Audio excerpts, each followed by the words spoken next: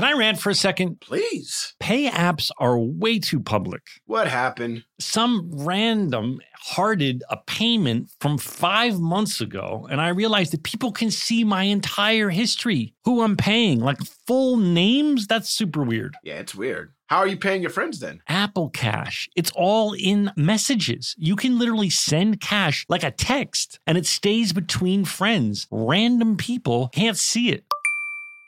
Did you just pay me $1 on Apple Cash? Shh. Services are provided by Green Dot Bank. Member FDIC. Terms apply. Did you know that 46% of us don't take all our vacation days? Even though it's been proven that taking time off to play makes us more productive. In California, no matter where you go, you'll find play. Explore a redwood forest, immerse yourself in art galleries, or just park yourself in a beach chair and chill. Play is everywhere in California, so take some well-deserved playtime off and discover why California is the ultimate playground at visitcalifornia.com. Hey guys, I've been telling you about how we are big fans of Tecovas boots. Heritage, tradition, quality, comfort, style, and service are some of the best features of Tecovas. But now they also have a gift for our listeners. Tecovas will throw in one of their best-selling trucker hats or ball caps free with a minimum purchase of $100 at tecovas.com. Just use code REALFRIENDS at checkout. That's REALFRIENDS. That's TECOVAS.com. And point your toes west. You know you've got a comeback in you. When you take the next step, you're going to make it count for your career, for your family, for your life. You can earn a degree you're proud of with Purdue Global. Purdue Global is backed by Purdue University, one of the nation's most respected and innovative public universities. This is your chance. This is your opportunity. This is your comeback. Purdue Global, Purdue's online university for working adults. Start your comeback today at purdueglobal.edu. Dude, how What's are you, that man? I'm great. What's that Beastie Boys song that's like intergalactic Planetary, intergalactic. Now someone told me that if you listen closely, you can hear intergalactic, kill the children, intergalactic. And I'm telling you, once you hear that, you will forever hear it when you listen to that song. I want you listeners now I don't after ever this want to listen podcast to, this song, to go because I refuse to believe that the Beastie Boys are about sacrificing young children. You know when someone points something out to you and then you can never not hear it that way? Yeah, it's like listening to that song.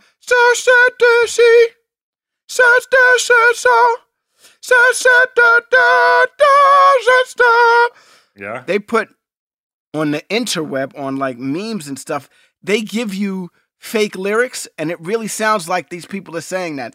Right. A cup of soup. Bill Lawrence is in the house. Bill Lawrence arrived in the Zoom call, everybody. Intergalactic, kill the children, kill the children. Gosh. Intergalactic. I don't like that. I don't like it either, but the Beastie Boys did it, Donald. They did not do that. I'm not one of the Beastie Boys. But I'm a huge fan of the Beastie Boys, and I refuse to believe that they kill children, or that they want you to kill children in an intergalactic planetary way. Intergalactic, kill the children, kill the children. Here's Bill Lawrence, everybody. Do you guys watch the Beastie Boys documentary? Not yet. I really want to watch it, though. It's on my to-do list. I'm stuck on right now I'm watching you know who really likes the Beastie Boys a lot? Who? The Beastie Boys. Oh. You watch that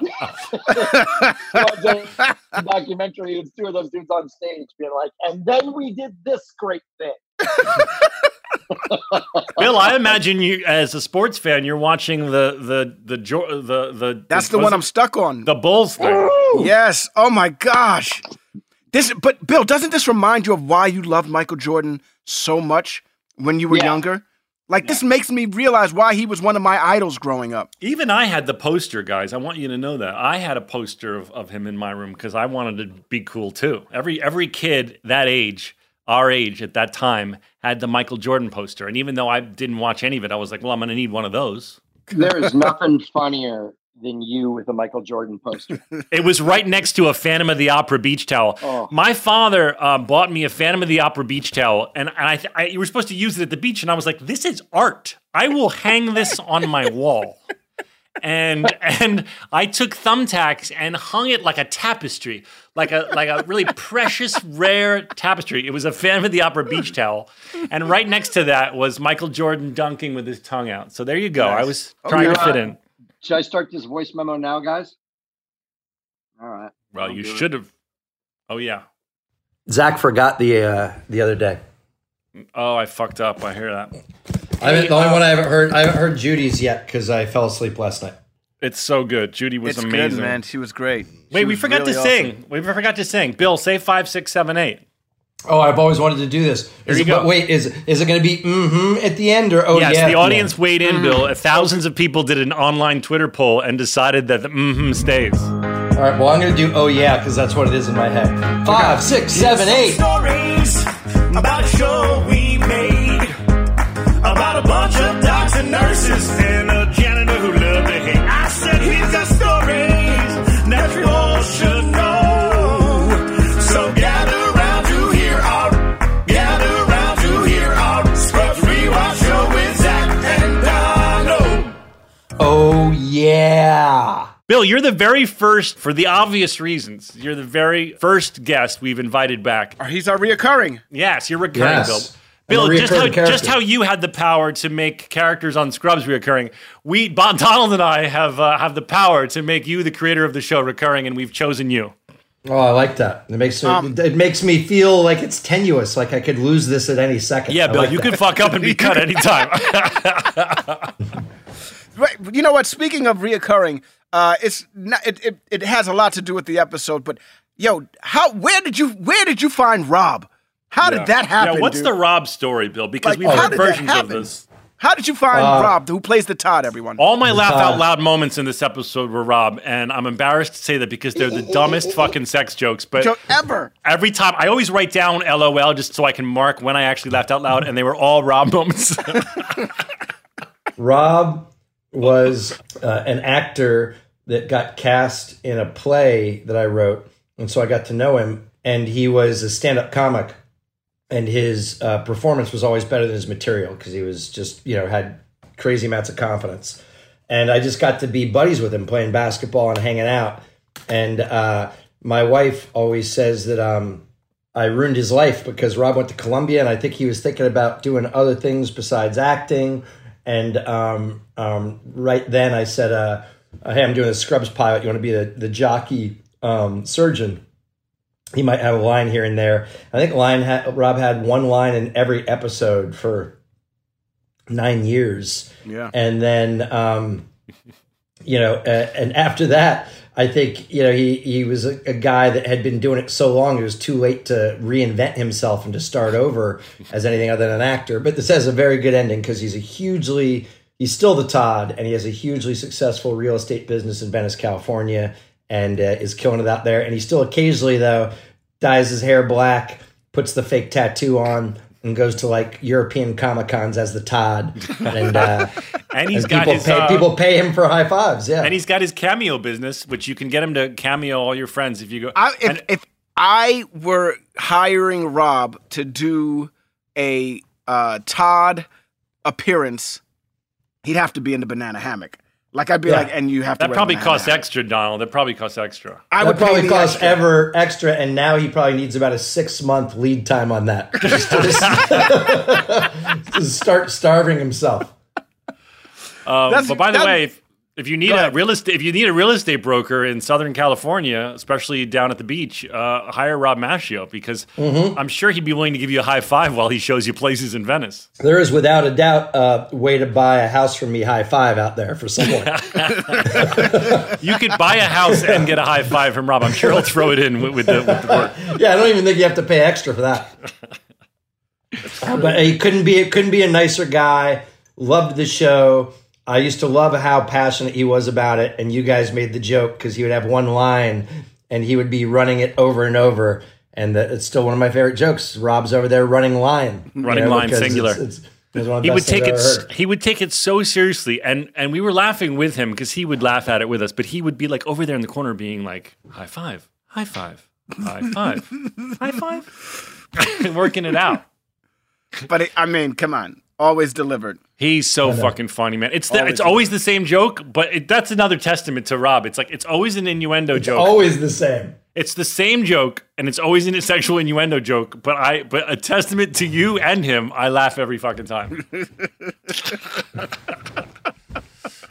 By the way, you just nailed, and I believe it might be, old lore and history, but my favorite Todd joke, I think, came from I think it was Neil Goldman, and I hate giving him a name check because he wants them so badly. I know. I saw on Twitter, Neil Goldman. Neil Goldman wrote on Twitter, he's like, there's been 6 episodes. I've been mentioned once. I know, but I think it was him. I think someone in the writer's room said, is every time the Todd talks just going to be sexual innuendo? And I think he's the one that said, innuendo. Innuendo. He has the best line. He has the best line in this episode. It made me laugh so hard when he says, it's one of my LOLs, I'll bet. I bet you it is. When he goes, you know what else? Yeah. You know what else I gotta stands find up it in my yourself? notes. It's Yeah, 10:04. It's I'm in going 10 to remember. minutes. I think it's. I'm not sure, Todd, but I'm going to guess it's your penis. Yeah. You know what else You know what stands else up for stands up for yourself? itself? Right. Todd, I'm not sure, but I'm going to guess it's your penis. And it was. Now, Bill, in your mind, is he a good surgeon? Yeah. I don't know if you remember, if you guys have gotten there yet. No, we're only on this one, 10. One of my favorite moments that the writer's room all loved was because we had read something about how surgeons are just cutters. Medical guys call them hammers and the patient a nail. And if they get too caught up in their head, they sometimes aren't as good. And that gave us the idea for Turk's character asked Dr. Wen who the best surgeon is, thinking it would be that young girl, Bonnie, or whatever her name is. And Dr. Wen says, you really want to know who it is? And he points at the Todd. And you say, no way. And then Dr. Wen says, you're all caught up in your brain thinking about all these problems. You know what Todd's doing? And they cut to Todd in surgery. And we actually paid for the Bonanza theme because he's just looking at all his instruments. He's going, dun dun dun dun dun dun, tiny scalpel. It was like dun dun dun dun dun dun, time to slice about. Yeah, so it's So he's so nothing's present. He's so present in the moment because his mind isn't getting distracted. He's just like he's got nothing to distract him. It's like somebody. It's like how somebody that's not that bright could be great at a video game. That's Todd. Let's talk about Bonnie because we mentioned it earlier. That she was supposed to be my nemesis at one point, right? Like that was supposed to be. She got another gig. Yeah. She was good. She would have stayed around the same way Doug did, and the same way JD had Doug on the medical side. She would have been the person that stayed around on the surgical side, but she got another gig. Yeah, that's why we sent her off on that trip and came up with that story only because we knew she was not going to be around to work for a while. That's always tough, man. That has to be difficult. Like when we talk about the people that have come through the show and, like Aziz and all of these other people, it's like, if they weren't bubbling and doing their thing at the time, they would have been staples on the show for years to come. Oh, without a doubt, man. Right. Even Charles Chung disappeared for a second because he got some pilot or movie and stuff, and we loved having that dude around. He's just a really kind of, meat and potatoes good actor, and he was a good straight man too for Donald because he was just so good at deadpan, and Donald could be like wacky Turk and he was just perfect, like straight man. You could keep listing them. Remember, Neil and Garrett called them our weapons chest, and those were one-line characters that we thought were so very funny that not just Ted the lawyer and Aloma, Nurse Roberts, but like Dr. Zeltzer, and Bob Clendenin. Oh my God. By the way, just a shout out to Bob Clendenin, who is yet to make an appearance. I don't know if he arrives in season 1 or not, but you introduced me to Bob Clendenin on the show, and he played Zeltzer, and I just thought that is one of the funniest character actors I've ever met. I've put him in. I put him in a bunch of stuff since because I just love that guy. He's amazing. Him and Sam Lloyd and Krista and Aloma, I mean, they could all be regulars on any show, and so it was. Well, Krista was a regular on a show. I know, yeah. Well, it was a fine line though of like you'd have like your guest star level, like Krista, and then you'd have like the Aloma level, and then you'd have people you used to call your assassins. who would just come by once in a while and they do like a drive-by one-liner and just kill it. Like, and Bob Clendenin was one of those. I remember he was that a episode murderer. where he goes, "Will there be prostitutes?" Remember, he would just have. My favorite part of that joke, you love that. My favorite was Dr. Cox going no, and Bob's read up. Oh, good. So Will there be wasn't good to prostitutes? him. No. Oh, good. Good. He was not worried about it at all. He was hopeful. Hey, Bill, I thought we could start off since we have you, and I was thinking today because you're here, and I put on a nice shirt. I was telling before you got on that because we had you, I put on a nice shirt, and I actually did a lot of preparation for this episode. I watched it last night too. I'm ready. It's a very good episode. First of all, such a great episode, dude. Judy fucking Reyes. Holy huh? cow, Judy. You guys got to carry one torch for me beforehand. The only thing that really bummed me out about this episode and all of my experiences is when I catch up with you guys, unless I want to pop a DVD and I watch on Hulu, and the song that Krista picked at the end of this episode was so good, and it's not, the original music is not on these episodes and streaming, and it bums me out. When I heard you. We keep telling the audience that. And just to reiterate, if you're just hearing this, not that we don't love Hulu, but we do love Hulu. But We love you, Hulu. We love you, Hulu. But because of streaming rights and contracts and such, you're not going to get all of the original songs that Bill and Krista and others placed in these Zach shows. and Zach Neil Braff and Neil Goldman. The ending song of This in the Rain was a song by a band called Sebado, and it was so good and so poignant in the real production of it. Speaking of music, we used it so much. Ba ba ba ba ba ba. Oh, it's here. That's in this episode. Right. It's one of the definitely firsts. in this episode. I And noticed it. It's kind of new think it's in two. the Scrubs. It's like the second time we've used it. Ba ba ba ba ba ba ba ba. But when it came on, it pissed me off so much. It was like, oh, you ruined it with the ba ba But ba ba. what's funny is like back when they introduced that sad cue, this was like, a 10th episode of season 1. It was genuinely like sweet and heartfelt. Now that we did 9 seasons and then started to make fun of it, now when it's like in a poignant moment, you're like, oh, not that fucking Not the sad ba ba ba ba. cue. This is the second time. This is the second time. This was the second time. I remember when it finally caught my attention, I was like, how come it fucking keeps going ba ba ba ba ba ba? Because at first I was like, oh, such a beautiful moment. For so long. And then somebody was like, dude, the sad song, we got to figure that out. I think it was you, Bill, that said that. Yeah, you were right. like, it's got to go. In our head, all those cues were the stuff that's happening in Zach's character's head while he's roaming around, So then you ended up doing a moment where in one of the episodes where I actually referenced the cue. Well, you say, what do you mean? Now is when you say something poignant that makes me think about it, and then the sad music plays. It goes, ba ba ba ba ba ba ba. And then you hear me in the voiceover go ba ba ba ba ba ba ba ba.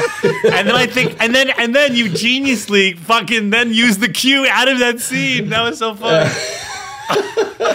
Yeah, he walks away and says, you're an idiot. And it goes, the real cue goes, ba ba ba ma ma ma ma ma. And then you lip sync the last one. You go, ba ba ba ba ba ba ba ba. I thought that I think that guy's name is Jan Stevens, and I think he won a bunch of score awards for our show. I don't think he was happy when you were like, I don't like the ba ba ba ba anymore. I want the ba ba I'm ba sure ba. man, he understood. He got it. That guy got it. He got the right. But by the way, just Very like hard. you guys It's a very were hard joking- assignment to do what Just he was like you doing. guys were joking about yourself, as with anybody, that was a dude that worked his butt off Oh the my first God, 3 yes. or 4 years, and then when you would get later in it, you'd be like, "Hey, we need a cue for it," and your inbox would go, "Bloop, how about this one?" It would just be literally, he was like one hand on his keyboard when you said, "I need a cue," just going bum bum bum bum bum bum. There you go, done. Yeah. I'm gonna head out to the park.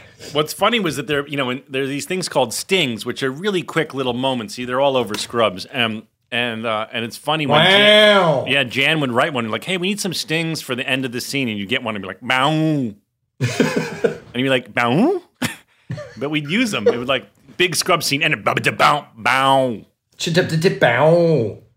I know. I thought because we have you here and we're not only entertaining the audience, but we want to provide a service. Sure. That you could explain a little bit about what a showrunner does, because I was thinking as we were having you on today that I honestly think I've done a bunch of different jobs in my career. I think a showrunner is the hardest job there is. And it dovetails with this episode because this is about taking on too much workload and being stressed and being overwhelmed, particularly for the character of Jill Tracy and Sarah Chalke. And I thought you could explain to people that aren't in the business what a showrunner is, what a showrunner does, and why it's such a fucking impossibly hard job. Well, so here's what's interesting, man. Hollywood, the first thing that you know, even when you're a kid, if you like movies and TV and stuff like that, is that you know that feature films are a director's industry. We have all gone like, oh, it's a Martin Scorsese movie, it's a Steven Spielberg movie, no matter who wrote it, you know? And the directors get to do what they want in the script, and they cast it, and they argue for final cut. And what's really interesting is in TV, directors come and go week to week. And so the person that creates the show, the head writer, often becomes, and they invented the term for it, the showrunner. And it's why I think, and I'm not being self-aggrandizing, I'm talking about other people, not myself, some of the best writers in entertainment stay in television, because unless you're the movie director in movies, you're like, hey, you give us the script and then we'll do whatever we want to it. And in TV, they go, all right, if we decide to do your TV show, you get to cast it, you get to write it, you get final cut, you pick the music, you're in charge of the director so that you can come down and say, no, I don't like the way this scene's blocked. It's going to be funnier if you do it this way. And you get to run the whole shebang, right? And so that's really appealing. The danger of the job is, since they said essentially, if you're the showrunner, you can do everything.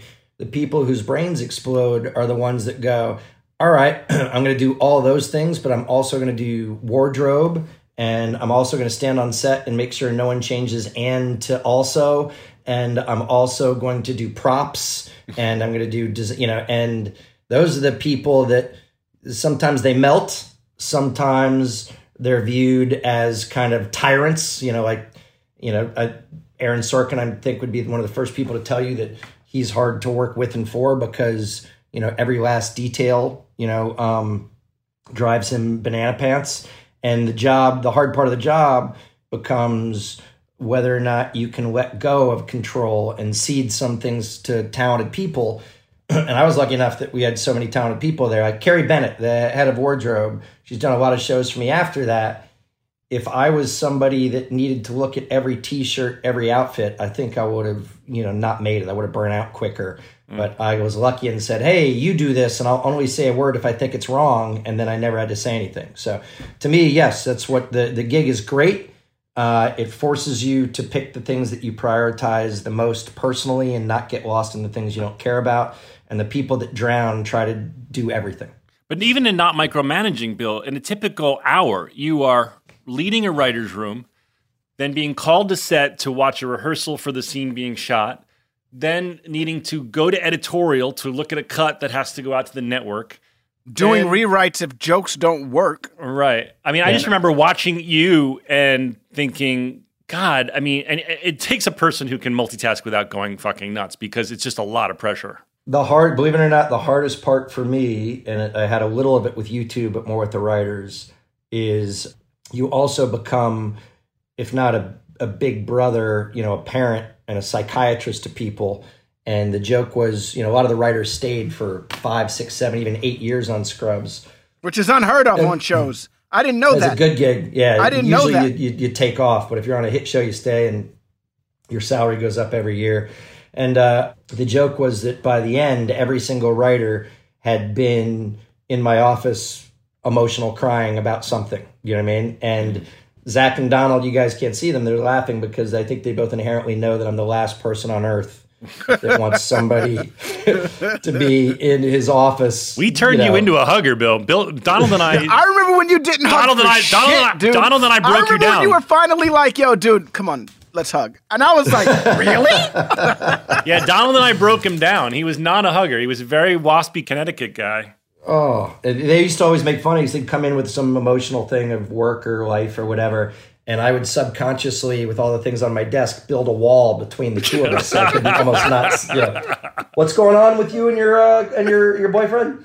Yeah, you had to do that, and you had to do that with everyone. And also, I think you started on Spin City where you were young and you had a legend like Michael J. Fox to work with and to make sure he was happy. And then when Scrubs came on and we were all unknown, did you feel a little bit of an onus to keep everyone's egos in check? I mean, I would think that. Yeah, I really wanted to keep people's egos in check because in between, I had seen, how hard it is when certain things hit you. I was on the first year of Friends, and I actually empathized with actors and actresses because watching how, that group of they were kids, how their lives all changed so fast, sometimes to the better. And, you guys know this burden, nothing to complain about, but sometimes in complicated ways. So yeah, it was really important to me to have a good culture at work, to keep everybody's egos from blowing up. And I'm not,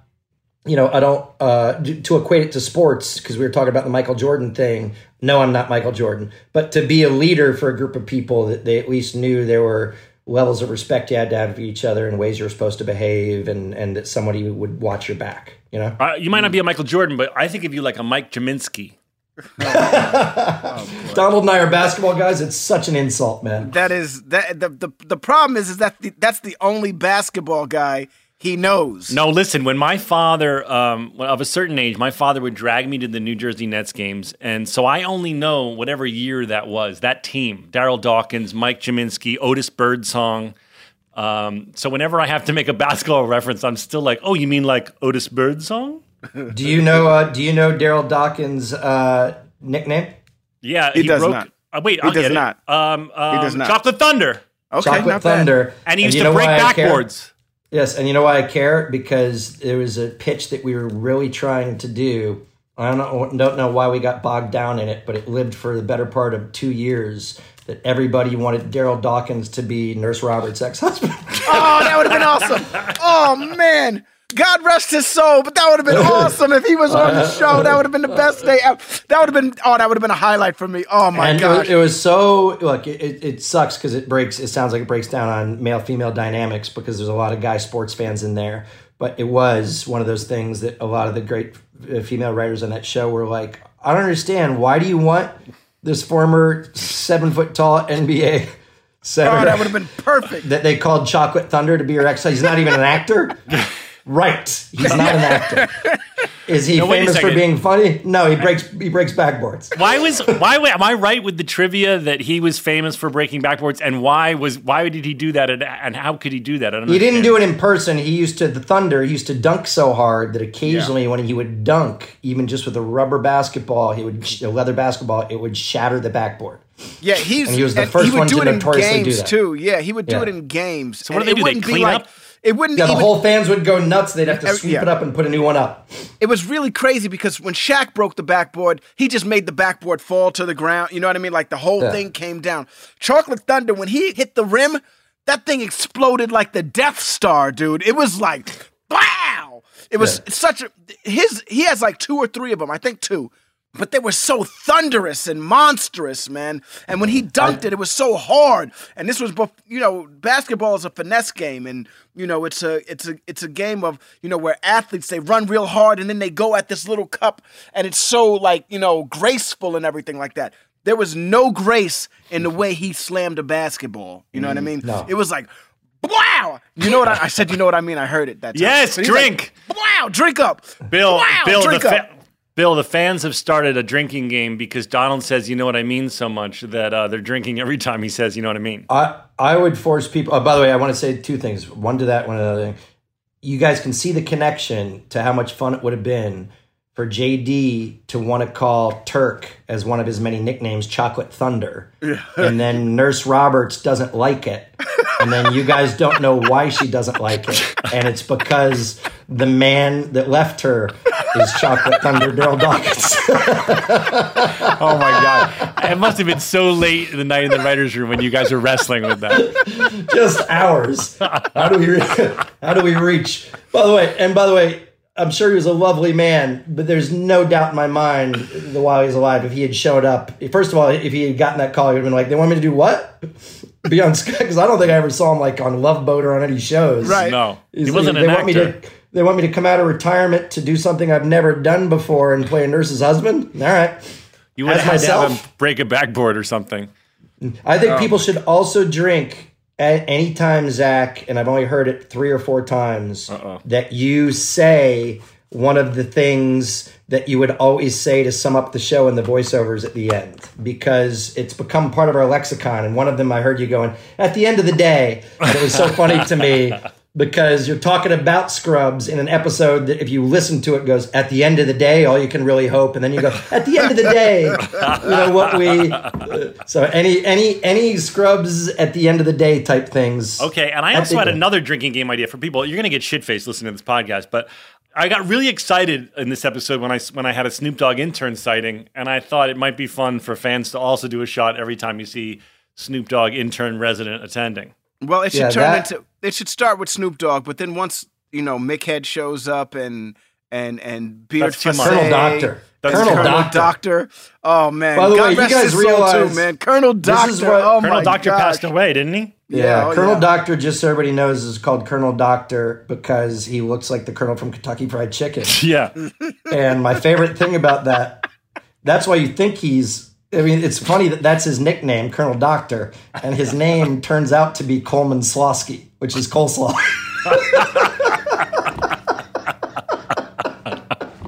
Oh my God. Here's what I liked. My favorite thing that you guys all liked, that Zach is the first one kind of that he noticed, was he had all these great background performers, and we wanted the consistency of recognizing nurses and doctors, and so he tried to have the same people come back. And then because they were around, whether it was Coleman Slosky or Dr. Mick Head, who ultimately, I think, murdered his spouse and gave JD the murder on the show, yes. And Colonel Doctor and Snoop Dogg, Beard Facet. And the world's oldest intern, Gloria. I think it's but the point is that even amongst the background people, they became tiers, like a call sheet.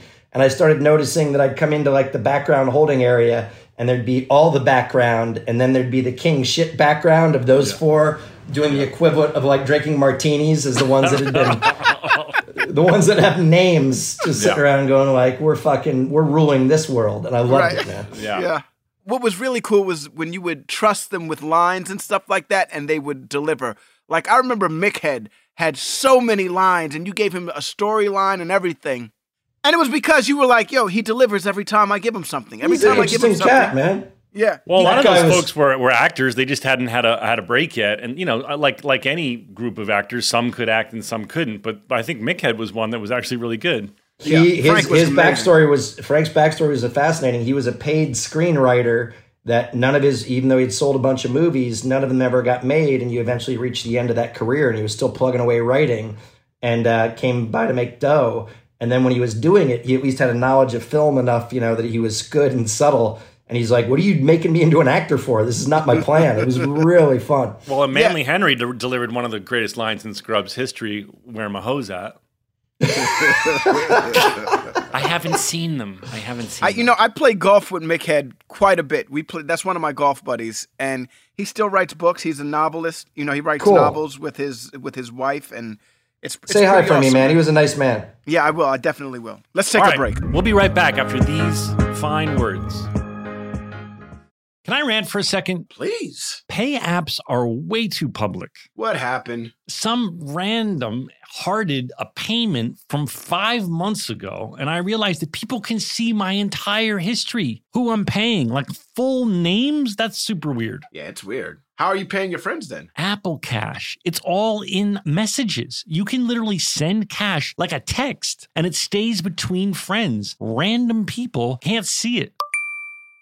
Did you just pay me $1 on Apple Cash? Shh. Services are provided by Green Dot Bank. Member FDIC. Terms apply. This show is sponsored by BetterHelp. You know that feeling when you just have something you need to get off your chest? It's like a rain cloud following you around in your life. People all carry around different stressors, big and small. Everyone has stress, but we all handle it differently. When you keep your emotions bottled up, it can start to affect you negatively. Therapy is a safe space to get things off your chest and to figure out how to work through whatever's weighing you down. We talk all the time about how much therapy has benefited us. Therapy isn't just for those who have experienced a major life trauma. Therapy can help everyone with daily challenges with friends, family, and other relationships. If you're thinking of starting therapy, you should start with BetterHelp. It's entirely online, designed to be convenient, flexible, and suited to your schedule. Just fill out a brief questionnaire to get matched with a licensed therapist and switch therapists anytime for no additional charge. Get it off your chest with BetterHelp. Visit BetterHelp.com/realfriends today to get 10% off your first month. That's BetterHelp, HELP.com/realfriends.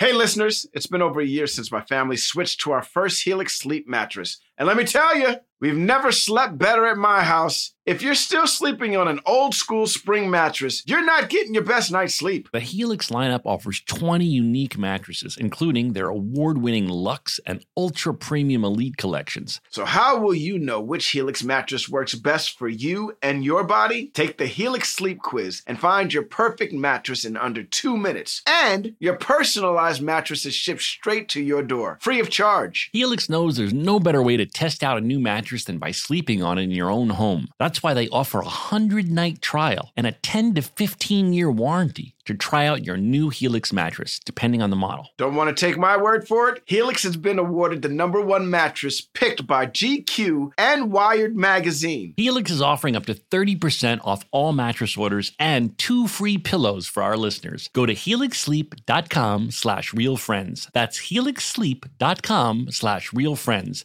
This is their best offer yet, and it won't last long. With Helix, better sleep starts now. Tecovas are one of my favorite boot brands. They're bringing a fresh perspective to heritage boot making. So they've carried forward all the time-honored traditions and quality you find in a great pair of cowboy boots. But they've made some innovations in comfort, style, and service. These boots are Austin designed, Texas tested, and handmade down in the boot-making capital of the world, Leon, Mexico. Whenever I slip on my Tecovas boots, I feel the cowboy magic, Donald.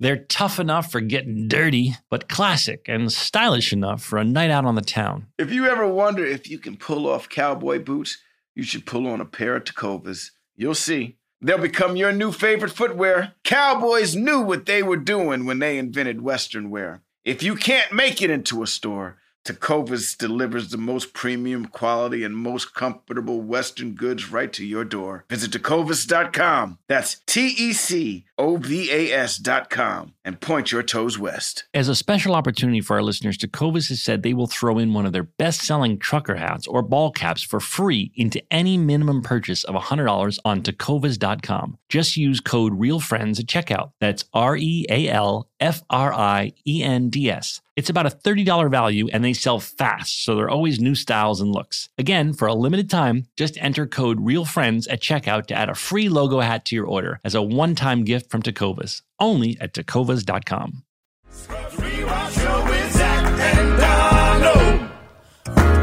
Okay, so we're back. Yeah. Yeah.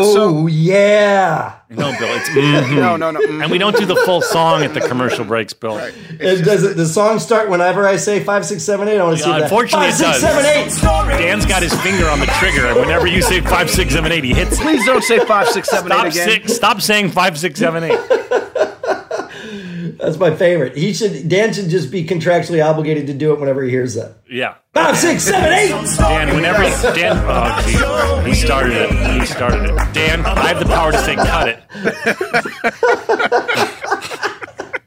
All right, Donald, you were going to start us off. We're 40 minutes in. We should probably talk about the TV show. Okay, Yes. so first of all, Whiny Dancer was pretty good. I'm going to put that out there. I thought that was a very funny nickname. Yes. I laughed very hard at that. And I was Yes. mad that it didn't stick. But Scooter, short for Scooter Pie, is even funnier because he hates Scooter Pie. There's two things. It was hard for me to watch that story because A, Neil Flynn is funnier than the material we gave him. You know what I mean? In that one, because we could have done much funnier stuff with your nickname. And then B is, I don't know why he's eating a popsicle in that next one. Although he seemed to want to be eating it, which made me really laugh. And then the third one is I remember that because we were, strapped for figured out a moment at the end when someone finally calls you Scooter, which is a moment I do like. And I go, it's reveal Neil. And he's like, how should I celebrate? I'm like, I don't know, do some kind of dance or Irish jig or something. And that made me laugh out loud because he committed to it, and he did in a way that I'm like, good God, yeah. he could. But did Neil just pull out an Irish jig because it looks pretty good? Yeah, I don't think that we had planned that, and then we put the music to it. Yeah, we put the music to it afterwards. It was really. He went funny. straight Riverdance. Riverdance. That made me laugh. That was funny. Now, before that's also not us at that beach, by the way. Yeah, I was going to ask you. I don't those doubles because that's not my hair, and I didn't know if that was your head or not. That is not my head, also. Yeah, no, I think we went and got that without you guys. Okay. But Donald's double is good. It's not. It doesn't look like my head. My head is very unique. Don't do that. No, I'm going to it. Donald, that looks like your head. I'm at 44 seconds if you're following along. I wish it was my head. It is so not you guys, A. And B, you guys, this is the showrunner issue. I don't know if you guys have this. The unfun thing about watching these shows for me is that I just watch them for all the mistakes I made, especially early. And like even that stupid fantasy, I didn't have a frontal shot coming back on U2, like to flash out of it. So it was a weird transition. I'm like, oh man, I screwed that up too. Right. So we're still at the stage. I think this is such a funny episode. I laughed so many times in this episode. So well, do you guys watch it and hate? What you see is your mess ups. What I see is, that's how it always. I feel like that's how it always is with people. You know what I mean? Like we make things and then we find the flaws in them. But if you sit back and let other people tell you how amazing it is, you'll be like, really? I didn't see it. You know what I mean? I said it again. Bill, that's another one. Drink. Bill, I laughed that you chose Smooth Jazz from when we were sitting on the bench. Unless that's another track that's been changed. But when I don't know, but I didn't remember it. Look, I had my first weird thing. I was giving you guys shit here at home for not remembering any of this stuff. And I wrote this script by myself, like at home, to catch us up.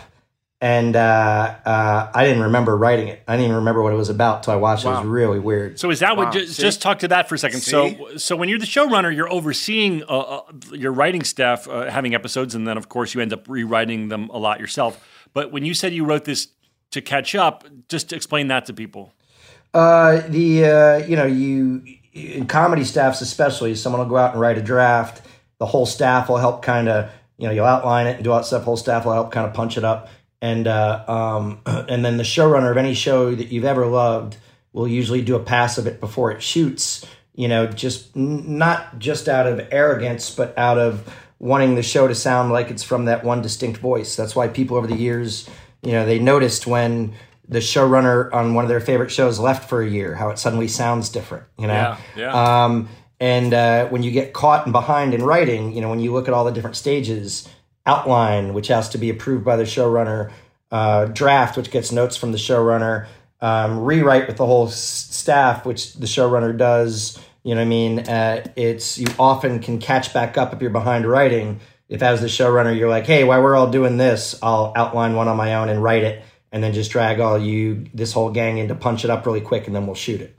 Yeah. And so that was one of those and sometimes those, to tell you the truth, in a weird way, sometimes those aren't as good as other episodes because showrunners don't have to listen to other people's input, right. And sometimes instead of the whole group punching it up, you'll just hand it in and go, "That's done." Now as long as we don't spend 4 days trying to make it better, we're back on timing again. To make 24 episodes this year. Well, you nailed it with this one, man. This one has everything that you're looking for from the drama to the comedy. This was, I laughed so many times at this episode.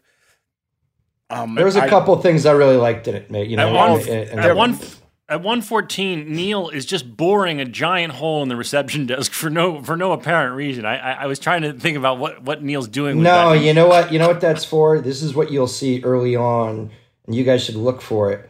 There are certain things that exist solely because directors, once they knew that they were allowed to have fun visually, on this particular show, would work backwards from the shot they wanted. So that, without a doubt, was somebody working backwards from, in the script, JD going, hey, and the janitor turning and being imposing. Right. Do you know what I mean? Saying, oh, what would be cool is this giant 10-foot drill in JD's face. I know, but I'm just laughing because I like to just rationalize things. I'm like, what assignment did he have with that drill in that reception desk? I guess he was adding a new hole for a new phone line or something. Well, dude, we used to get, it's so funny if you think about this in terms for writers. At first, it would annoy us when we would see, what directors came up with for like, why is the janitor there? How is he going to be imposing? And then when we would get trapped, we'd start making jokes out of it. And one of my favorite ones, we needed the janitor in there and we didn't know why. And so we had him say, I don't really have anything to do. I'm mopping the rug. And then I don't know if you guys remember, then the rest of that scene, when you guys walked across that rug, you would hear squishy sounds. Like, why is that guy mopping the rug? I love that Neil would take it seriously, and he'd be like, why would my character be mopping in a carpeted room? It's just, everybody wants their motivation. You know what I mean? Of course. But Donald pointed out, I think, Donald, it was you who mentioned that, I never realized either, but the janitor feels like he's a pretty good janitor, right? I mean, he's... Yeah, absolutely. I never realized until rewatching it, but like, even though he spends his entire existence fucking with me, he does his best. He's pretty much a one-man band, except for that crazy... Troy. Oh, my God. Nice pull. Yes. Except for Troy. And then Martin. Yeah. Troy was the best because Troy frustrated the janitor to no end. My favorite thing was when Troy's like, I'm going to go beat you up. He's like, that's not how we do it, man. That's not how we do it. Where it was literally like, we're better than that. Man, I enjoyed working with Flynn. I forgot about the frozen effect thing, Bill, and it's really cool. It's at 2:43. It's really done well, and I don't even remember how he pulled that off, but the foreground and background are frozen. Yeah. And whoever that was executed was really good. And then we go to the guy who's... Then on the other side of things, we go to the guy who's just frozen and doing a horrible job trying to be frozen without any... I know. You know what's really interesting is that one of the things you'll see in the first year, much like the sound effects that you guys notice, is they're drifting away. I think they're almost gone. I'm hoping they're close. We keep laughing that you say they're almost going away, and then we hear and like, then they're big time every episode. Jingle bells, yeah, jingle balls with bells. But the other thing that you have to look for is we used to, because writers love to procrastinate, we used to have hours of talks about rules, and the rules of the world, this broke one of them, and we made it right after this, was you can't still be in a fantasy after you're out of a fantasy. Oh, interesting. Interesting. Wow. Yeah, after you flash out, it has to be real. The conversation that tortured people forever, and we didn't show the answer to it till like the 6th or 7th year, is when JD has these long fantasies, what's he doing? Is he just standing there? Yeah, what's happening?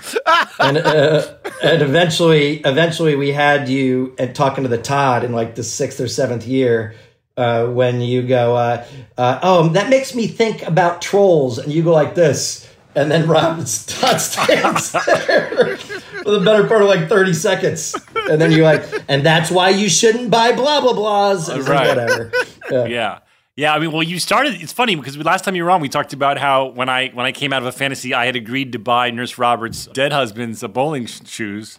Yes. And I didn't know because I was in a fantasy land, but I forgot you didn't really keep that little thing going. That would have been a funny runner if like JD, because he's in a fantasy, ends up agreeing to all this random shit. We didn't have any of the rules yet, man. And we were trying, people used to argue the biggest argument that you guys can look for in the writer's room, and it ate up hours the first year, was JD's voiceover omniscient? Did he know what was going on in the other stories and could narrate them? Or did we have to write it so general as if he's talking about himself, but doesn't know about those stories? And it used to drive people insane. Right. Were we a hit at this time? At this point, were we like, did we get the back nine at this point? Had we had celebrations? The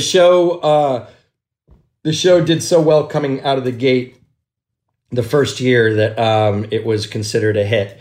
And then the second year, they made a mistake, in my view. And the first year of the show, it was sometimes increasing on its lead-in and just crushing. And we were following Frasier, if I'm right, at this point. They right? should have kept it there forever. Mm-hmm. And then they said, it's such a big show for us. Next year, we're going to put it after Friends. And the combination of no show could retain 85% of Friends' audience. It was a cultural... lightning bolt. And so, we were like the 8th ranked show in the country, but they're like, you're only retaining like 67% of their audience. So And just so you know, anytime they want to do a 40-minute episode, we're going to make it supersized, and you guys will be moved or not on or whatever. And they didn't own the show. They should have put us after Friends and left us there in perpetuity. The show would have been bigger and bigger. But instead, they put 9,000 different shows, one after another after Friends, each time pulling them when they don't get the same ratings as this giant monster juggernaut, and never established a new successful show after that show in its entire existence. Yeah. Wow. You know, not only that, it was also the end of Friends, too.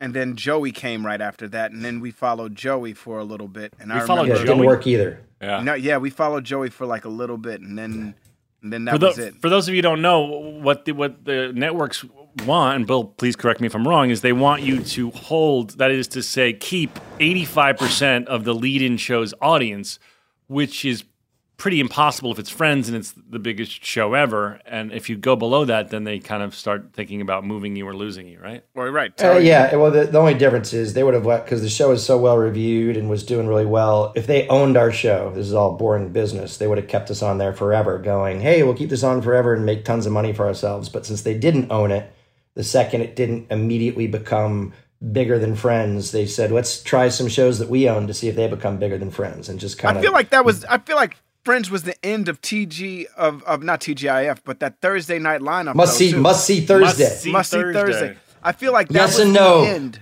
Yes and no, because you'll like this. You guys should get it. And I interrupt. I'm sorry, Donald, but Jeff all right. Ingold, who is an NBC exec, has a Must See Thursday poster in his office that he's proud of, when it was us, 30 Rock, The Office, and Parks and Rec were all Thursday. And that was a cool lineup. Yeah. At one point, that was a Thursday night. I think it was, I can't remember if I have it might have been Earl, but it was us, 30 Rock, Office, and either Earl or, but it was, he's like, that was a total must, they were still doing That's a pretty TV. good must-see Thursday, man. That's a pretty must-see Thursday. Shall we love talk those about shows. Nicole Pretty good, Sullivan, guys? Sure. Absolutely. Bill, tell us about, obviously, a lot of people knew Nicole Sullivan from Mad TV. And how did you choose her? Were you friends with her? She was obviously hilarious. She's another, we brought people through our world that were friends of mine that I knew were super talented. We wanted to have her in this world because not only is she really funny, but we knew she could actually act. Yeah. And we had, kind of the idea beforehand, whether it was with Brendan Fraser or her or Mrs. Wilk, that there were sometimes patients that we would say, let's bring them in and know that they're going to come back, you know? And so we didn't know right then that Nicole was going to die, but we knew she was going to come back. And so we were setting her up for the crap that, journey that her person went down, in a cool way.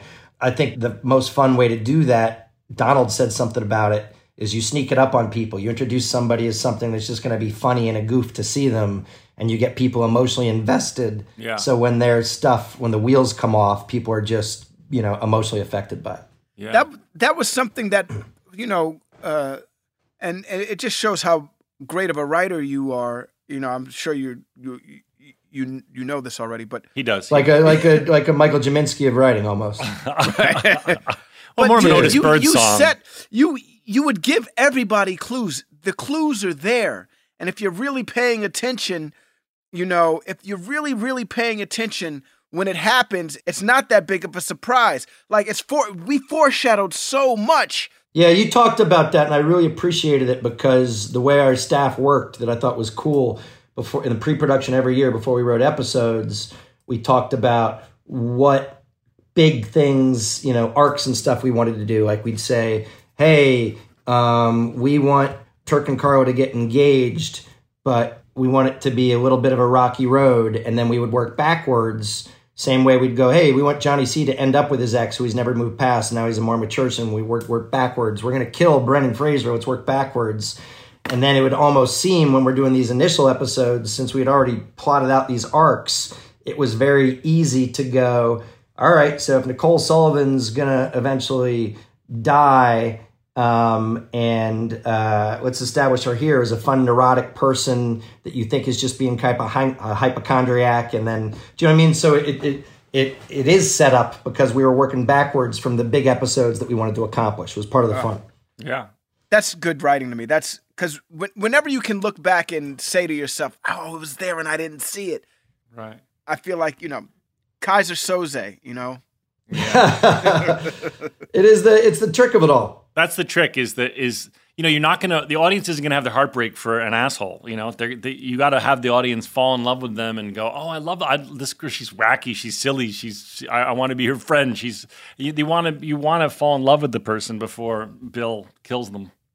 It was the one trick we went back to a lot that was too mean was we knew in 22 minutes it was too hard to get people to love someone and then kill them. So we're like, all right, let's bring them into another story. And our goal is not only to do a successful story, but make people like this person so that when they die, we're screwed. The only time we thought we pulled it off, that we killed someone people cared about in one episode, it ties to this one because this is me being a dummy. So Nicole Sullivan, one of the bridesmaids at my wedding, old friend. I'm not good at naming characters, so she played Jill Tracy, and then I didn't realize till later, Jill Tracy, who's Tim Hobart, the executive producer, one of them, is a great actress in her own right. Not only had I not put her on the show, but I named another character after her, and somebody else played it. So then Jill Tracy came and played the woman who died in a Broadway musical, waiting for my real life to begin. That's a great episode. Colin Hay. Colin Hay, yeah. On a clear day when I can see a very long way. She was great. So did she call you? Did real Jill Tracy call you? And was she like, hey. No, Tim's just such a good buddy. I realized it, as it happened, and I'm like, oh, I'm a piece of shit. We got to make sure we get you in there. And she was luckily also a Broadway level singer and had done musical theater her whole life. She was great. Hey, I'm looking at these Blackberries, and I remember that this was like the time that Blackberries came out. And Bill, as I recall, you gave us all our first Blackberries as a present. Yeah, I gave them to everybody as a Christmas gift. And I have a memory. I remember of we were like, "What is this?" So you can type on it. I wrote that down. Nicole Sullivan says, "Email as we're talking." That kind of dates the show. Yeah, I know. I know. It was so weird. This was right when they all came out. We were like state of the art. She's got a state of the art gadget. Getting back to the show, that was one of my favorite things because we really wanted everybody had their thing to overcome on this show, and we really wanted Sarah Chalk's character to overcome how hard she always is on herself, and how much she buries herself psychologically in an unhealthy way with all of her work. And my favorite scene in this, besides the Judy and Zach went out in the rain, was Sarah and Johnny C, with Johnny C doing some really subtle stuff when he says, "Go ahead and make your case why Jill Tracy can stay in the hospital." And Sarah is saying, sometimes you get overwhelmed and it's this and this. And John McGinley is, without doing anything big, proving to her that she does the very same thing to herself. I love that moment. Yeah. And the reason I loved it as a writer was it wasn't something that Sarah was necessarily doing in this episode, but she had done it in every episode up to this one. Yeah. Yeah. I wrote that down. That's such a great moment. That scene is so awesome. And Sarah pulls it off really well, where she's talking about Nicole's character, and then Johnny says, "But have you looked at yourself? I know I'm a skank." And then she keeps going back. Yeah, then she's like, and now she'll do anything. She's such a people pleaser for anyone. I think he says, "Will you go clean up my dog's shit and take it to the vet?" I could do it at lunch. She's really good in that scene. Oh, but it cuts right from that into you pulling up in the cab. And that's where I got pissed off, because right there, You're like, no, not now, Jan. But it marries so well. You know what I mean? Yeah. It's drink up. And by the way, and then the pairings we did in this one, the pairings we did in this show made me think of another question I answered for you guys in a previous episode, because I believe Kelso calls you Turk in this episode because you guys are having a battle. And he did it in another episode too. He did it in. But that's why it's important. It's important to know that's why we do believe he thinks your name is Turk Golden, But that's why we got to the logic with the writers that he thinks your name is Turk Turkleton. when we said, you know, he thinks your name is Dr. Turkleton, you know, in the writers, you fight about everything. Writers' room, a lot of the writers were like, he can't, he's called him Turk before. And then somebody's like, well, then he thinks his name is Turk Turkleton. That's one of the best. And to this day, there are a lot of Scrubs fans that know, you know, Christopher Turk is the name, but there are some that honestly believe Turk Turkleton is the character's name. You know what else, by the way, came up randomly is somebody asked me after why you were named Gandhi, like why Dr. Cox name checked you as Gandhi. Because I was a bald head guy. It wasn't just that. It was because I was concurrently looking at cartoons and okaying the character design with Chris and Phil for Clone High. And the Gandhi character, they had him with a hip goatee because he was a young teen version and whatever. Right. And I'm like, oh, shit. We should call Turk Gandhi. We're definitely going to talk about that right now. Let's just go to commercial real quick, okay? Sure. We'll be right We're back. going to a commercial. 5, 6, 7, 8. No, Bill, stop it. Hey, listeners, it's been over a year since my family switched to our first Helix sleep mattress. And let me tell you, we've never slept better at my house. If you're still sleeping on an old school spring mattress, you're not getting your best night's sleep. The Helix lineup offers 20 unique mattresses, including their award-winning Luxe and Ultra Premium Elite collections. So how will you know which Helix mattress works best for you and your body? Take the Helix Sleep Quiz and find your perfect mattress in under 2 minutes. And your personalized mattress is shipped straight to your door, free of charge. Helix knows there's no better way to test out a new mattress than by sleeping on it in your own home. That's why they offer a 100-night trial and a 10 to 15-year warranty to try out your new Helix mattress, depending on the model. Don't want to take my word for it? Helix has been awarded the #1 mattress picked by GQ and Wired Magazine. Helix is offering up to 30% off all mattress orders and 2 free pillows for our listeners. Go to helixsleep.com/realfriends. That's helixsleep.com/realfriends. This is their best offer yet, and it won't last long. With Helix, better sleep starts now.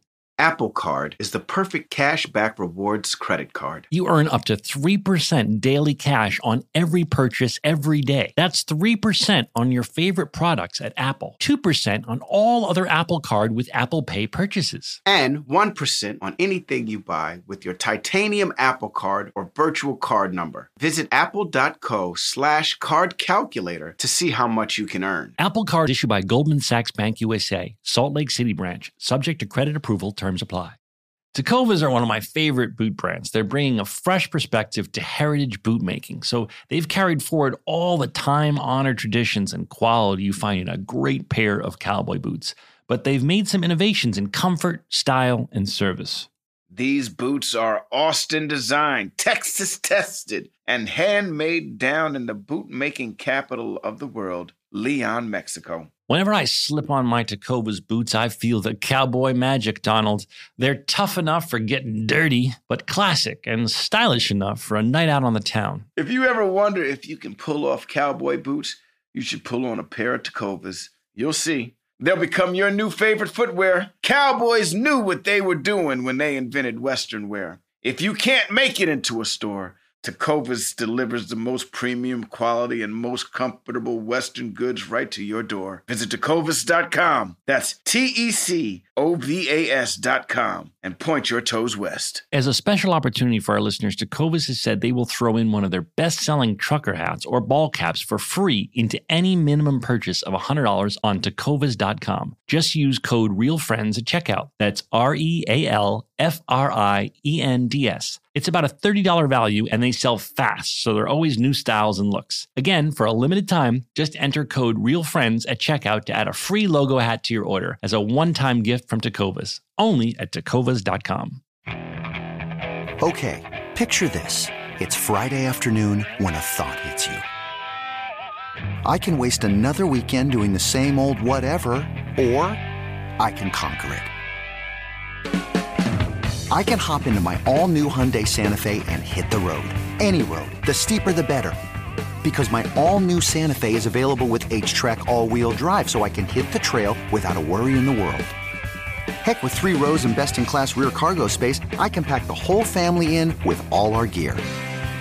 We've got available dual wireless charging for our phones, so we'll never lose touch with civilization, and we won't lose touch with the primordial power of Mother Earth. So which is it? Waste the weekend or do something a little more epic? And conquer it in the all-new Hyundai Santa Fe. Visit HyundaiUSA.com or call 562-314-4603 for more details. Hyundai, there's joy in every journey.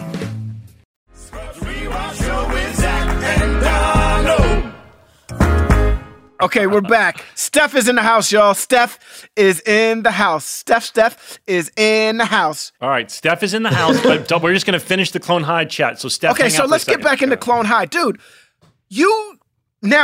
had Phil and Chris done anything before this? Or did you find they were barely getting their careers started. They were young animators for Disney that went to Dartmouth and were also very funny and were just starting their career as kind of comedy writer, animator. They'd done nothing. It was like the first project that I supervised someone else the way I was supervised. And now they're 2 guys that are going to give me and you and Steph and Joel a job eventually. They're awesome. Pray that they give me a job. Explain, Donald, why don't you explain the context, because not everyone's going to know what the hell you're talking about. Okay, so Chris and Phil have gone on to create movies like 21 Jump Street, 22 Jump Street, the Lego movie. Probably the best Spider-Man movie ever Into created. the Spider-Verse, where they did the animation and everything, yeah. Cloudy with a Chance of Meatballs? Yes, they were the animators, directors, writers of that as well, yes. Yeah. They've gone on to do some amazing things, but in the beginning, before this all happened, there was a little show called Clone High, which Bill was an executive producer on, and while we were making Scrubs in the basement, they were doing all their recordings. In the mental ward, I believe. And because that was the writer's room. Yeah, we hid to save money. We hid our writing staff of that show in the hospital, and then you guys just casually started to notice other writers around the commissary every day eating and stuff and just hanging out. But they put us in the show too, so I got an opportunity to play 2 really cool characters in that show. Who were you? I was in it too. It was George Washington Carver, which is I was George Washington favorite. Carver, and I was also Toots, who was Joan of Arc's father-in-law or something like that. Yeah, he was a blind former jazz man. Yeah. It's so weird because a bunch of Clone High nerds, I don't know, I love Big Mouth, but Toots is very much like the jazzy ghost that they have in that cartoon Big Mouth, you know? Are you guys bringing it back in some way, Bill? I'm not at liberty to discuss that yet, Zach. I stumbled across something top secret, audience. That would be awesome. That's a good tease. I was in it too, but I don't know who I played. Joel, no, you weren't in it a lot. You weren't in it a lot. I don't minimize my part. I did occur. I did. Well, it was such a cool college filmmaking type atmosphere, which is what Scrubs was anyways, that you guys would be shooting scenes and we would literally go, hey, do you mind while you're eating to walk downstairs and record a voice being a cartoon character? And you guys were all so nice about it. Yeah, well, I loved working on that show, man. That was a lot of fun. I was Paul Revere, Joel is telling. So Paul Revere is an important character, everybody. Yeah, but that was like 1 episode. Shut up, but then you Donald. had a bigger one when you were selling a weird energy paste with Sarah Chalk. Yeah. And Marilyn Manson came in and sang the Food Pyramid song. It's very weird. Yeah, dude, I remember being there, and this is the first time I met Mandy Moore. She did a guest spot on the show. Yep. I met I've never met her. What's she like? Shall we go to Steph? Right. Yes. I met Tom Green. That was cool. That was the first time I've ever met Tom Green, and he was on fire at the time. And Steph was on it. Steph was on. Steph was on High, I think. And Steph also wasn't even born, I'll bet. We have a caller, guys. Our caller has finally. We're gonna let her talk. Okay, ladies and Steph. gentlemen, please welcome Steph. There's your 5, 6, 7, 8. Oh, Bill, stop counting in. Bill's counting into everything. Dan, turn off the fucking theme song. Steph, at any point that you want to hear that awesome song, just say 5, 6, 7, 8. They have to do it. No, Steph. I might have to. It's official. Anytime you say 5, 6, 7, 8. Yeah, it's not even a decision. You guys made me wait 3 whole minutes, so I think it's only just, right? Okay, Steph, fine, Steph. Go for it. Steph, go for it, Steph. 5, 6, 7, 8. Okay, but not the whole song. Not the whole song, Dan. Stop it. We're not playing the whole song. Do you want to do the tag at the end, Steph? Do the tag at the end. I don't know how to Steph, do that. give us the tag. There you go. Yes. You got a good voice. All right, this is all gone to shit. Steph, what's your question? So I'm finishing up my 2nd year of medical school. which is in part due to Scrubs. So basically, yeah, super funny story. I alluded to this in my personal statement, but left out certain details because I didn't want them to not take me seriously. But basically, my mom is a surgeon. So when I was growing up, I saw pictures of her job and stuff like that. And I thought it looked awful. I was like, I have no idea how you do what you do. She was a breast cancer surgeon. So I was like, that's disgusting. Like, how do you look at boobs all day? It's so weird. I never am going into medicine. How do you look at boobs all day? That's just... I don't know. It's easier if you're not a medical professional. Continue. I got it. Yeah. So I started watching Scrubs maybe I don't even remember when, maybe in middle school. And I related to Elliot's character on such a spiritual level that I was like, this looks really fun. Maybe I will go into medicine. And since then, kind of became more legitimate. But definitely the first thing that piqued my interest was Scrubs. So thank you guys. Do you use the word frick a lot? I kind of graduated to the U version, but I do sometimes. You mean fruck? I gotta say, I only have to interject, Steph, because that means so much to me, because we wanted to make sure that medical personnel seemed like heroes and the job seemed like fun. And I just was talking to the real JD last night and his wife, Dolly, who Elliot's based on. And their favorite thing is to consider, that they might have had a tiny part in some people kind of embracing medicine as a career because it means so much to them. That's A. And B, for those of you that are just listening, since you can't see, Steph could easily have played Elliot, just so you guys know. She's Elliot-esque.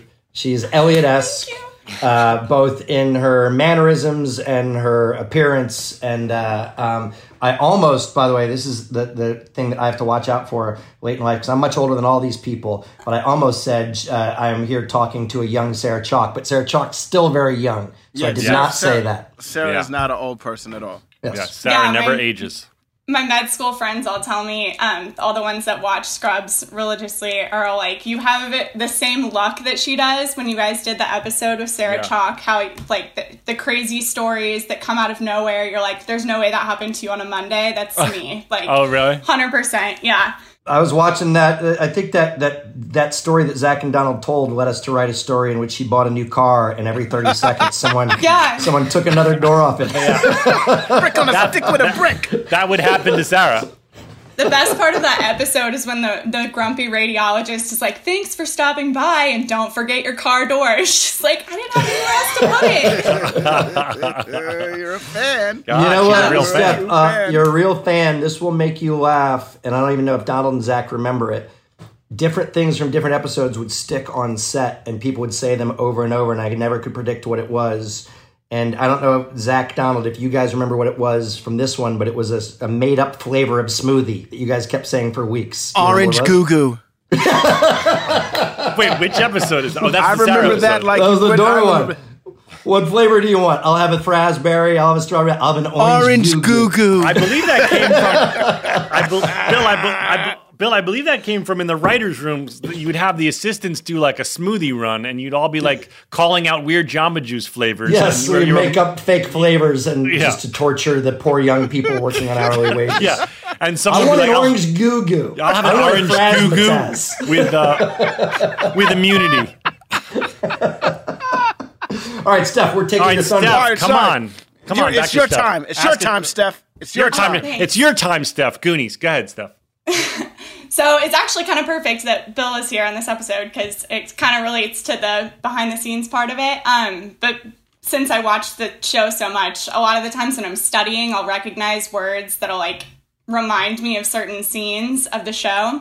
And I know you guys talked about like trying to make it really medically accurate. It is re-verifying.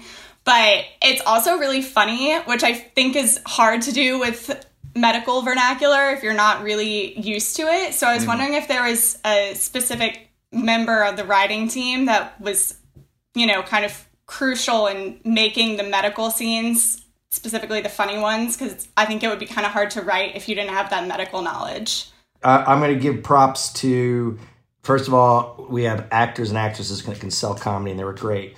But the real JD is, as I can tell by your persona, he is a guy that I would not have been surprised if he went into comedy writing. He was funny, and so for me, it'd be interesting to even go back to all his memories. But I remember him talking about pimping, when you get grilled with questions and rounds, and he would be like, I was never ready. I always felt, like I was a deer in the headlights. And then just from him saying that, I was like, oh, JD's going to be a deer in the headlights when they ask him a question. You know what I mean? And I would bet, Steph, that you, when you go through all this stuff, will meet it with humor and banter, because if you don't, I think you go crazy. So I give him the props for it and the performers the props for it, because they'd find ways to make it funny. Bill, did JD ever overstep the line and he's like, hey, Bill, I got an episode for you. Here's what's going to happen. Yeah, he and they did two things. One, he and Dolly once said, hey, we got bored because we were both sick and stayed in all weekend. We wrote an episode. And I was like, oh my God. I was like, yeah. And I said, of course I'll look at it. And then they're like, nah, we're not going to show it to you. We forget it. We don't want to do that.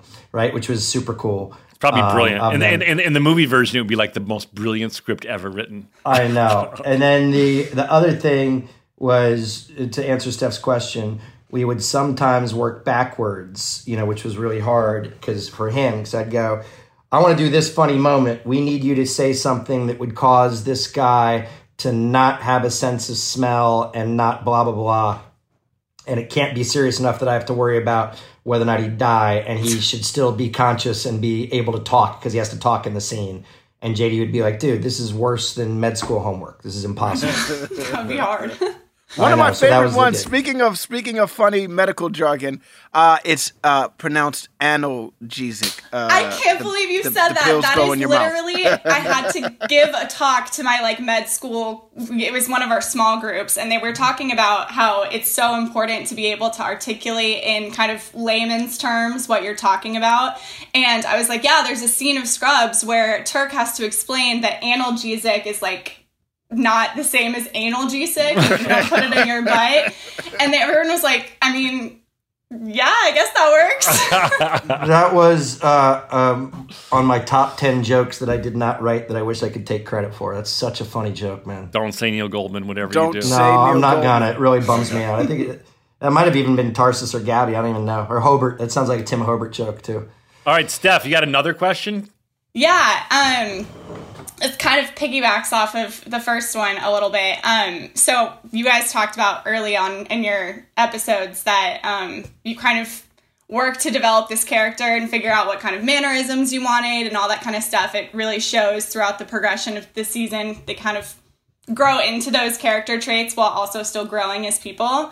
But I find that they're really kind of congruent with how you would expect that person to act as a clinician. And I was wondering if the kind of character that you developed influenced the way that the writers wrote scenes of how you practiced medicine, later on.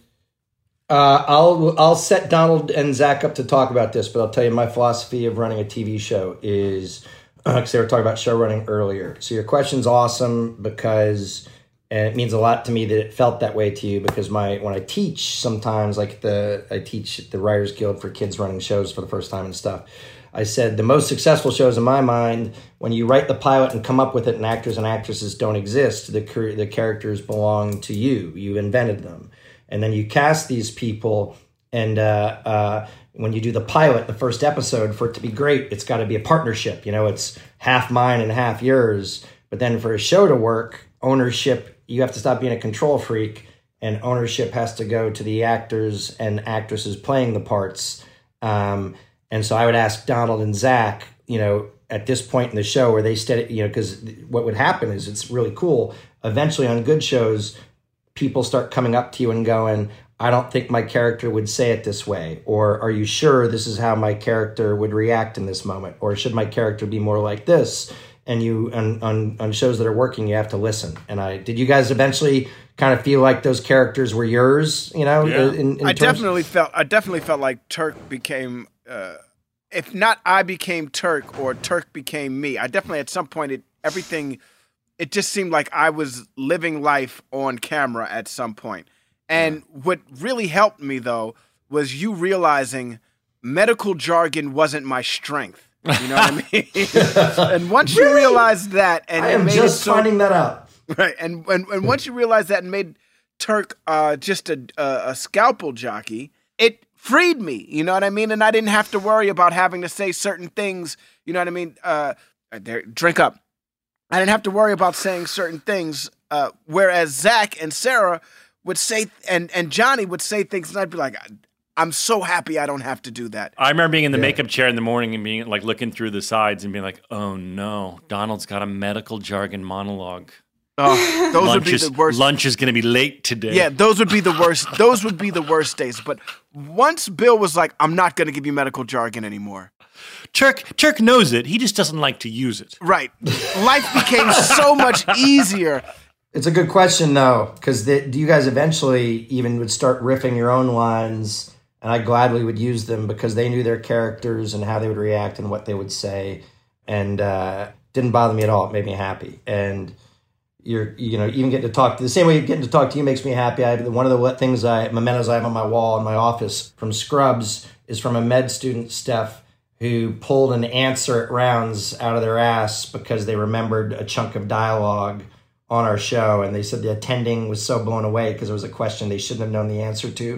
Do you know what I mean? And I my mom says the same it, things about her med students, that like all of the fact like trivia that people don't really, they're not supposed to remember, years into practice because it just is, you never see it. She was like, yeah, all the med students know it because of Scrubs. Oh, that's cool. That's awesome. Dope. Bill, what kind of doctor do you want to be, Steph? I'm leaning towards surgery, but cool. We'll see. Open to anything. I think it's really, really neat, that you're doing that. And it's a gig that's of service. It's like being a teacher. It's awesome. The most important jobs to be of service, I think, like teacher, soldier, physician, and of course, comedy writer, I would think, right? Absolutely. Not at all. All right, Steph, thank you so much. We really that was amazing questions and also really inspired us. I mean, you made us all feel like we may have inspired we inspired at least one person to go into medicine. A lot. You guys have a huge medical fan base. Well, good luck with everything. Promise me that you'll dress up as Elliot for at least one Halloween. Yeah. Oh yeah, every Halloween. And every day. Whoever, if you have friends that go as Turk for Halloween, tell them, please, no blackface. Yeah, I was about to say, they better not please be make white. sure they're really black because Donald and I cringe. No, they don't even have to be black. If you're going to be Turk, just don't paint your face. Right, okay. But Donald and I cringe every Halloween when people tag us on Instagram, like excitedly, like, Turk and JD for Halloween. And still in 2020, there's still people painting their faces brown and black, and it's horrible. Although we did it a lot on Scrubs.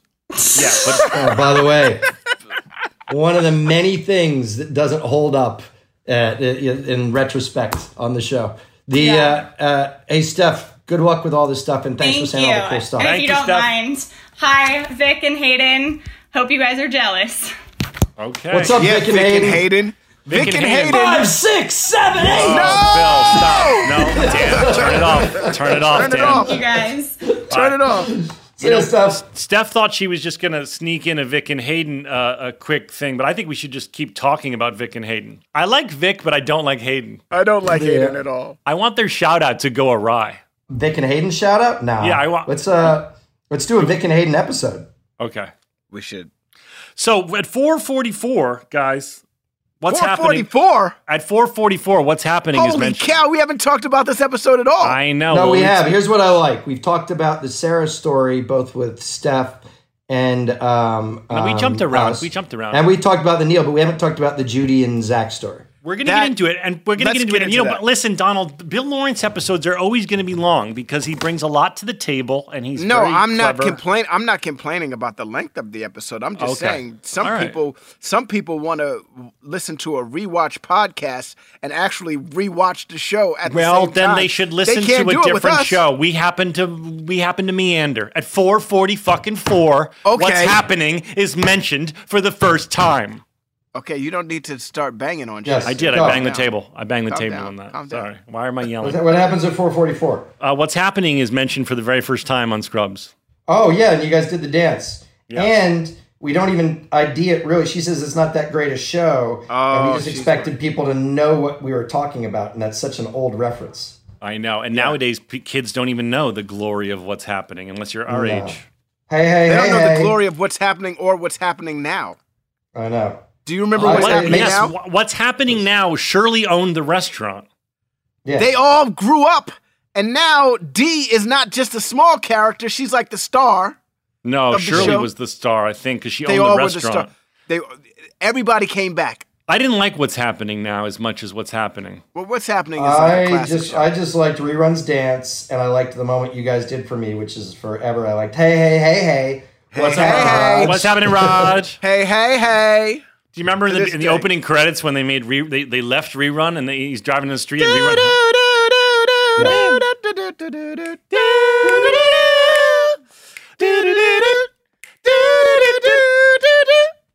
And then Rerun's just running after the pickup truck? Yeah. Yes. That's rude. That's Fred rude Berry. that they did that. I know. They that were was making always fun of the a show. heavy. They were making fun of a heavy set man. Guy. Making fun of the heavy set guy. But watching Rerun chase after that truck was funny. Come on. This sure was. Because he had suspenders on. Yeah, well, that and the hat and the same red. His outfit never changed. Do you remember the episode where Raj decided he was going to be a nude model? My favorite thing that's happening right now is you guys said we haven't talked about the show yet, and then you're going, do you remember the episode of What's Happening with Raj? By the way, and if I was like at 10:15 in that What's Happening episode, that's the first time that Shirley says. I just remember. We can go back to the show, but I just remember there was an episode where Raj was doing nude modeling for artists. You know, when they like paint a nude model, and I remember thinking as a child, like, this is scandalous. Raj is going to take off his clothes, like. That's crazy. Okay, let's get back into the show. Okay.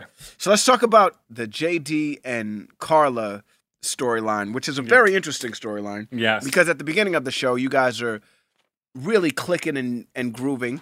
Yes. One reason because your best friend and his now girlfriend are always, we live together, or your roommate and his girlfriend are always around. And so you guys have developed a relationship. And because of that, you're a dynamic duo of your own. You know what I mean? She doesn't work. Drink up. She doesn't work for you, but you guys are a team that is very, very, very cohesive. Yeah. And you go along and you fuck it up by becoming judgmental. Right. Well, I'm feeling everyone is being condescending to me, and I'm starting to become a good doctor. I'm starting to get my groove. I'm starting to know what's happening, and all of a sudden. Oh my god! Okay, go on. And I just like someone does, he loses his temper, and of course he loses his temper at the worst person possible, his teammate Carla. Yeah, this was also a product. The reason I wrote this is interesting. It's a product of two things. One, all the nurses that were nice enough to give us interviews. One of the stories that you saw was the nurses are essentially the last line of training. For a lot of these medical students and residents and interns and stuff, because when you first show up, you know more than they do. We even say it in the show, then the training kicks in and the dynamic shifts. And, so many of them ultimately told us that it's so interesting how to navigate that because, there is an air of superiority to some doctors, when they get to that point, and it messes up that dynamic, And I wanted to combine that with my personal life. My mom's family, my mom, and then me were the first two on her side of the family to go to college, and then you always kind of enter these dynamics of like, you think you're smarter than me because you actually went on to secondary education and did that stuff. And, as you get older, you realize that doesn't have anything to do with anything, at this point in my life, I know tons of geniuses that didn't finish high school and tons of, grad school graduates that are the dumbest people alive. Do you know what I mean? But around youthful things, that kind of carries there. And my favorite part of that stuff was her challenging you to admit it and you actually admitting it. Do you know what I mean? And that was what enabled you guys still to be friends, I think. That scene was really, Judy's, I'm just, the straight man in that scene. Her performance in that rain outside the bus, I thought was just incredible. She did such a beautiful job, and it was heartbreaking. Still to this day, I'm watching it and was so moved by how heartfelt and open she was. I wrote down, because this is what we wanted to do that people didn't understand at comedy at the time, and why Judy Reyes was so perfect. Because there weren't a lot of dramedies on, and one of my favorite jokes in this episode was when, before you get off the bus, she's leaving and she's like, "I'm so mad at you," and you said, you forgave me. You can't just change your mind." And without selling it as a joke, she's like, "Have you never met a woman before?" And she walks out into the rain. Do you know what I mean? And it wasn't read like a punchline.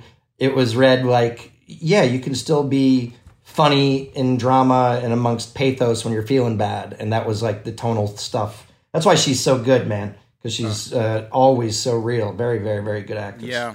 I look back at it like I had no clue how much of a powerhouse she was, or is, I should say. And when I watch these episodes, I said it in our first podcast, her and Ken, wow, really, they're really MVPs of our show. You know what I mean? Drink up. Yeah, they can just, they're such good actors. You don't have to tell people to drink when you say, you know what I mean? I know, I understand. They're just going to do it. They're just going to do it. I'm bringing it to my attention that I said it. This is the most you've ever done, by the way. You went from the previous episode being conscious of it and doing none to this one doing like 30. You know what I mean? I probably said it several times in the last episode also. This episode's also about how important your name is. Regardless of if it's Bambi or JD or your Scooter. reputation or Scooter, whatever it is, your reputation is very important. And you only get one chance to make a first impression. And after that, people will have judgments of who they think you are. Mm-hmm. And this episode really touches on that. Here's the thing I screwed up in this episode, off what Donald is saying, it bothers me. What Dr. Cox's character does to JD, of shaming him, was so bad that it bummed me out that he never got his comeuppance for that. Do you know what I mean? Because you didn't tell her to go protect you, and then he makes everybody stop and goes, "We're all to be super special to this little flower," And I thought that was so egregiously mean, you know what I mean? But his character, I guess, was flawed. But we should have gotten him, have him make amends for that or get thumped for that. Mm-hmm. But Boxing Fantasy was pretty funny, though. Johnny C. all oiled up. I was about to say, holy cow, how much oil did he have on? There was a lot of oil. I remember that was a lot of Crisco, yo. Yeah. Guys, I watched it with Krista, who had to do all of her romance scenes with Johnny C. And she will eventually, be on. You're so nice about her too. Yeah, we want her on. We definitely want you on, Krista. He came on as a punching bag, and she was half asleep. We were upstairs in the room, and she goes, half drowsy, "Here it comes all oiled up." And then he is just glistening with Johnny Crisco. C has a full bottle of Crisco oil on. Let's be honest, though. He's ripped. He's great. Ripped. He looks amazing. Yeah, I don't even think it's drawn on. Oh, you know what I wanted to say? And I wanted to tell me if you guys thought this in real life. When I say that, is what I wrote, the last thing I wrote down about Judy. When I say, like, when you get really lucky, it's not the writing or anything else. It's everything. And the casting, people have to really nail, these characters and be who they are. And the amazing thing watching Judy back then, you guys, Zach and Donald, were such kids. And Sarah's character, and Sarah felt like a kid. And Judy, and this is one of the reasons I think the show works, she was not significantly, she's essentially the same age as all you guys, but she seemed like such a grown-up. Even from the start. Was definitely way more mature than we were. Absolutely. And seemed like such an adult that it made the show work of like, oh, one of these four is, old for her years and an adult already. Whereas Judy is she could have easily on a different show been Elliot or been, the little kid, And so it was she like that in real life, or she just that good an actress? In real life, Judy was way more mature than the three of us. I think we were just as silly and goofy as our characters. And, Judy was funny and would play along with us, but I think she was definitely more mature than us. Absolutely.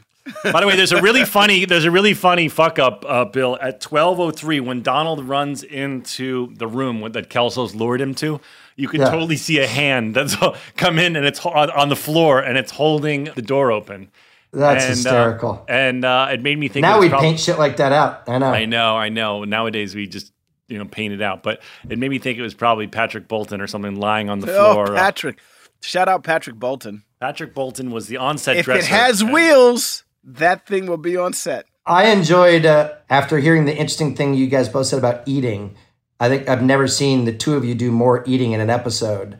Zach having to jam a cupcake in your mouth. Right. Donald just wolfing sandwich. Did you guys really eat that stuff, or were you just spitting it out as soon as they said cut? I do love a sandwich. I'm not going to lie. Well, I do and love also a sandwich. cupcake doesn't count, Bill. If someone says, we need you to jam this cupcake in your mouth, you're going to do it. I mean, that's your excuse. Yeah, and also, it was that cheap cupcake. What are those called? Hostess cupcakes? Ho-ho? Or No, Susie Joelle cake? said it. Ding Ding dong. dongs. That was a ding dong. Listen, I'll tell you something right now. You put some cold cuts, some cheese in between, some hero sandwich. bread. Yeah. That sounds delicious to me. You could put some lettuce, tomato on it. I'll eat that shit.